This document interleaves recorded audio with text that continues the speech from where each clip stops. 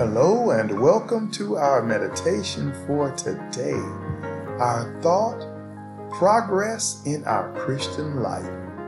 Progress in our Christian life. Revelation chapter 3 verse 8. I know your works. See, I have set before you an open door, and no one can shut it. For you have a little strength, have kept my word, and have not denied my name.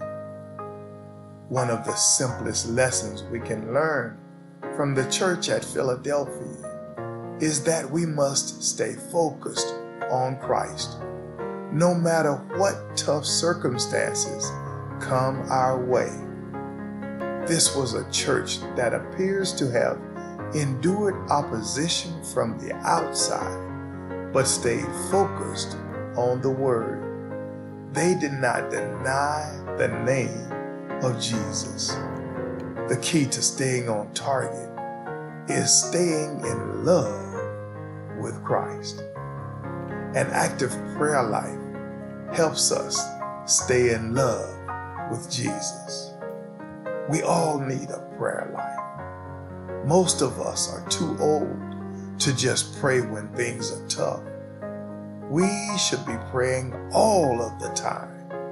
Strive for constant conversation with God all of the time. That, my brothers and sisters, is important. Studying the Word of God helps us to stay in love with Jesus.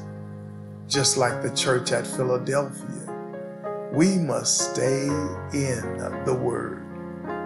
Fellowship with other believers helps us to stay in love with Jesus. Fellowship with other believers is necessary to combat the voice of non-belief and confusing doctrines throughout the religious community. Fellowship is necessary for accountability, encouragement, connection, and partnership in service.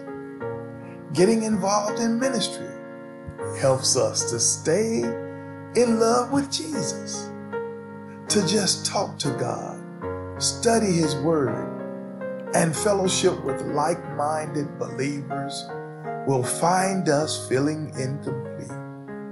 We must get involved in the ministry works where He places us.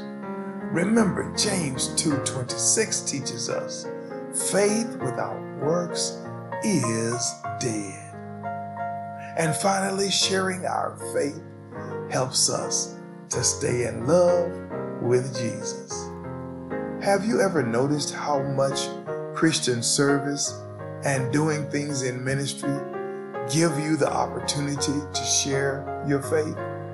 They provide a great platform for us to stand and deliver and tell people the hope that is for them in Christ. Prayer, study, fellowship, ministry, evangelism, they equal progress in our Christian life. God bless you. Be encouraged today.